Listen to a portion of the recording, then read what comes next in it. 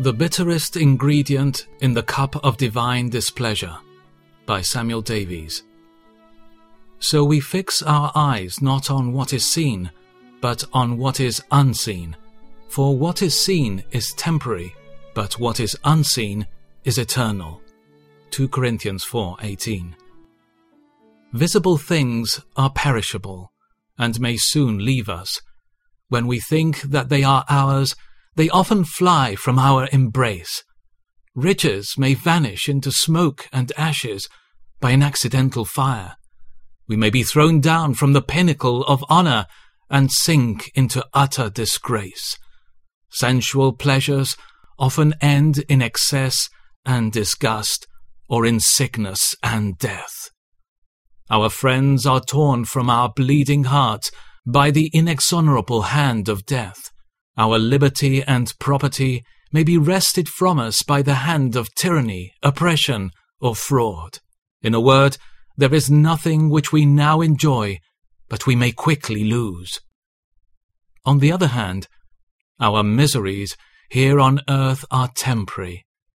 The heart receives many a wound, but it heals again. Poverty may end in riches.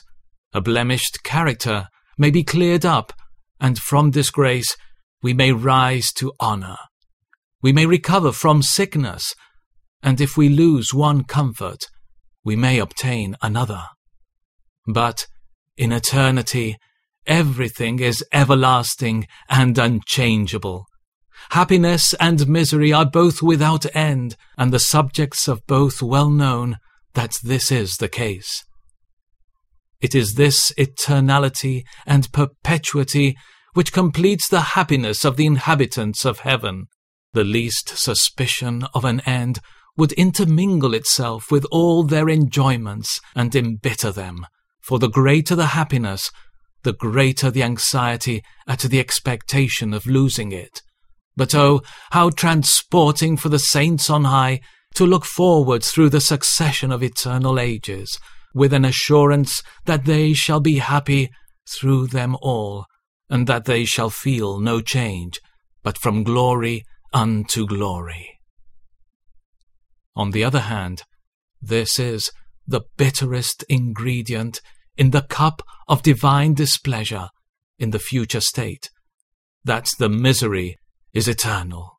Oh, with what horror does that despairing cry, "Forever, forever, forever," echo through the vaults of hell. And now, need I offer anything further to convince you of the superior importance of invisible and eternal things to visible and temporal things? Can you need any arguments to convince you that an eternity of the most perfect happiness is rather to be chosen than a few years of sordid, unsatisfying, sinful pleasures?